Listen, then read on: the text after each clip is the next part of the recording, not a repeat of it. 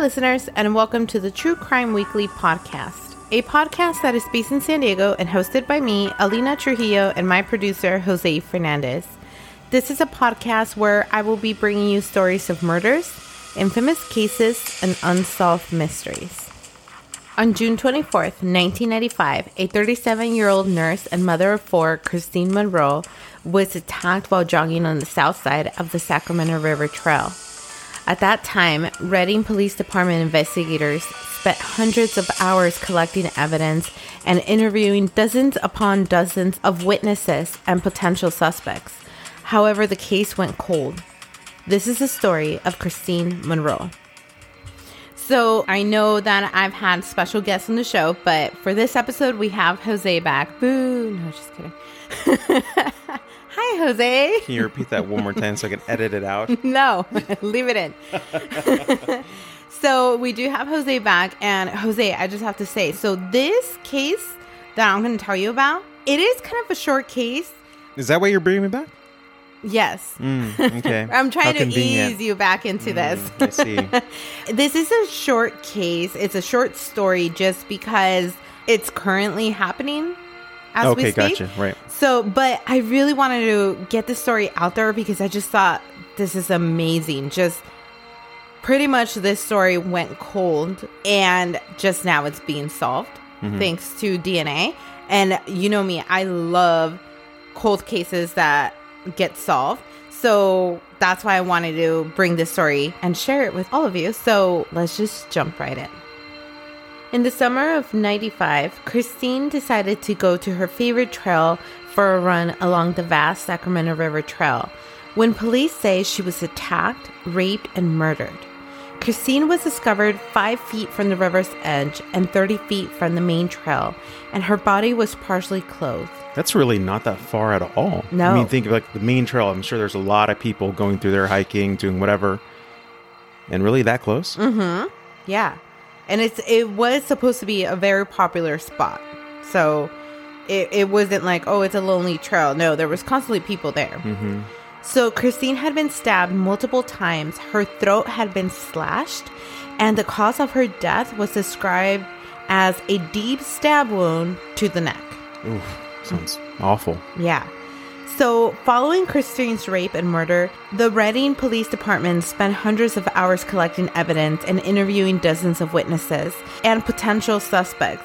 And one of them being Michael Vilbig. In 1997, 2 years into the investigation, convicted rapist Michael Vilbig claimed responsibility for Christine's murder. So, Michael had been convicted the day before for raping and trying to kill 2 women near Shasta Lake. Really? Mm-hmm. So prosecutors at the time believed Michael's story, despite a lack of physical evidence and inaccurate details, but Michael was never actually charged with raping and killing Christine. And over the years, the case went cold. So what do they think about this guy? So they liked him for the murder and the rape, but it was really hard to tie him to it because even though he had confessed to it, his story kept on changing and his story didn't really match with what investigators had found out throughout the years of what might have happened to Christine. Right. So there isn't a lot of information on this case because it still has a ongoing investigation. So there isn't too much evidence, okay? Okay.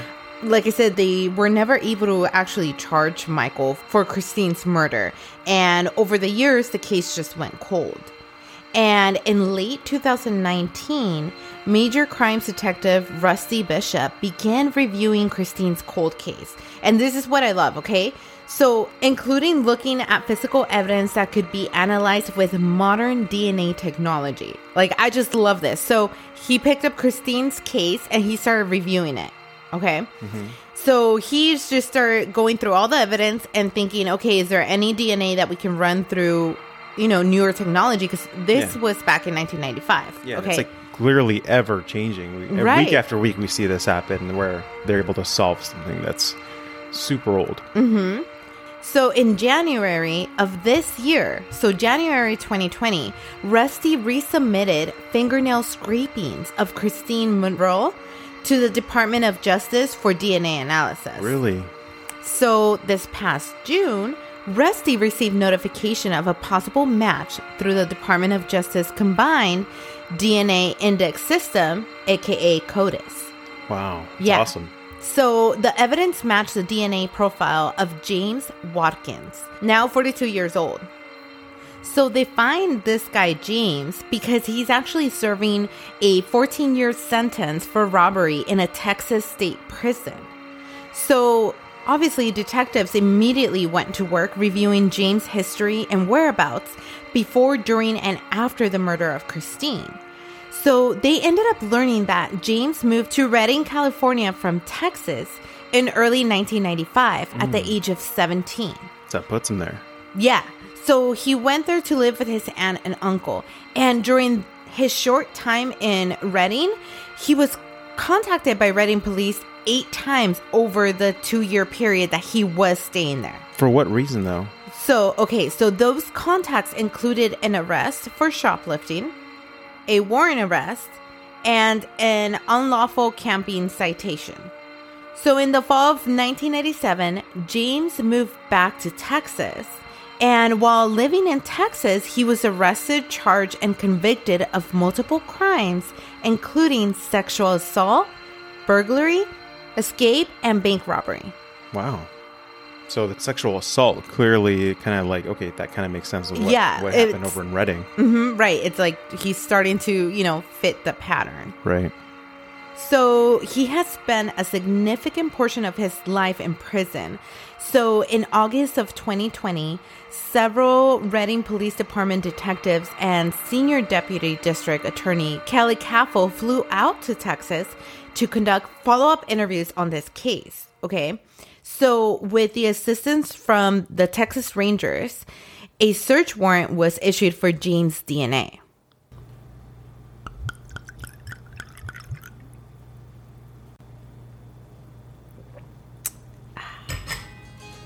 That was fantastic, Jose. You want to know what I just did? What'd you do? I opened up, and you don't get any. I opened up the new wine that I received from Wine of the Month Club. So do you, Jose, want to treat yourself or someone special to great wines month after month? I would love to. Well, now you can with Wine of the Month Club. With Wine of the Month Club, you get 3 different bottles of rare international wine every month. You get to choose from all red, all white, or mixed. You can also choose to do a package every 2 months or 3 months if that's a better option for you. And every package ships with their monthly newsletter covering your selections and our listener favorites. Fun facts.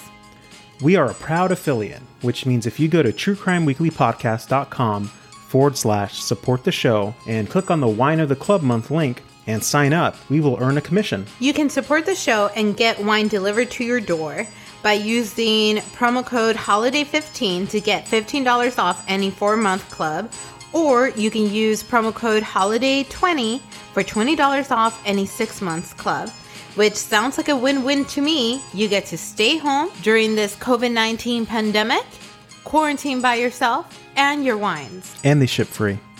What? Hey, Jose. So you know that during this pandemic, it could even be scary to go to the grocery store sometimes? Yeah, absolutely. Well, you can save yourself that trip using Instacart. Instacart delivers groceries in as fast as 1 hour. Instacart highlights deals to help you save money. They find everything you usually buy. You can get smart suggestions for new items. They even pick the freshest produce, and they keep your eggs safe too. We are a proud affiliate of Instacart, so head over to truecrimeweeklypodcast.com/support the show and click their link. So upon their return, detectives transferred James' DNA sample to the California Department of Justice Redding's lab. And within a few weeks, the analysis confirmed the original CODIS hit that it was a match. Wow.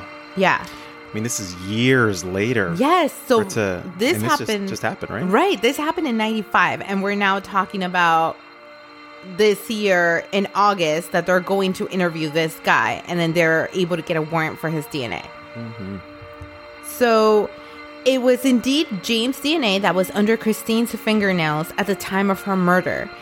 With an arrest warrant For James, for the murder of Christine Monroe, a governor's warrant was obtained so that James could be transferred from Texas to Redding.